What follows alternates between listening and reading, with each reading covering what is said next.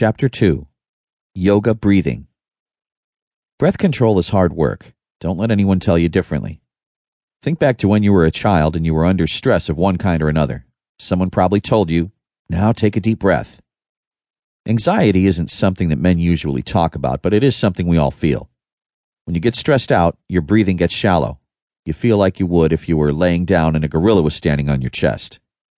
No matter how hard you try to breathe, your chest still feels tight and you can't seem to take in a good breath of air. Most of us can't just take control of the pace of our breath. We need to learn some technique to be able to make it happen. The easiest way to start building breath control technique is by doing yoga poses that involve the engagement of the abdominal muscles. That's why the warrior pose is such a good one to start with. As you get into warrior and the other basic poses for balance and body control, you're going to find it fairly easy to start controlling your breath simply by engaging the abs to hold your body steady. As you pull in your abs to steady your torso, they help lift the diaphragm to push air out of your lungs as you exhale. Ease up on the abdominal pull-in, and you help the diaphragm drop down to pull air into the lungs as you inhale. Once you've done the basic poses a few times, you'll start to develop the ability to consciously move your abs inward and outward. You'll soon find you can consciously drive the pace of your breath by doing this.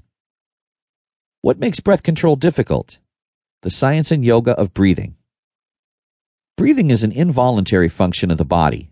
It's driven by the medulla, the automatic part of the brain that drives the heartbeat. Both breath and heartbeat are influenced by chemicals and hormones produced by the brain, much of which comes from the subconscious mind after the conscious mind observes and processes life experiences as they come at you. By connecting your automatic breath to our willing, conscious motion, your movement in and out of a yoga pose, you connect your conscious mind to your subconscious mind, and your mind and body are then bonded to work together much more closely.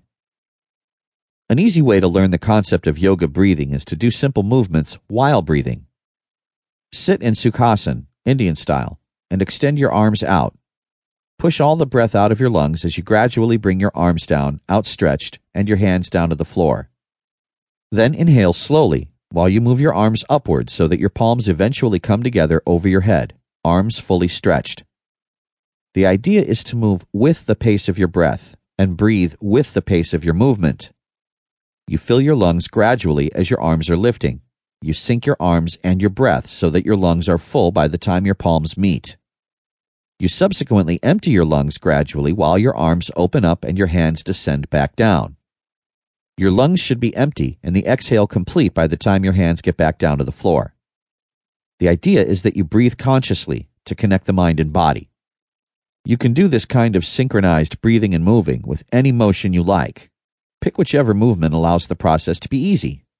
There are no points for overexerting your mind to get the process down.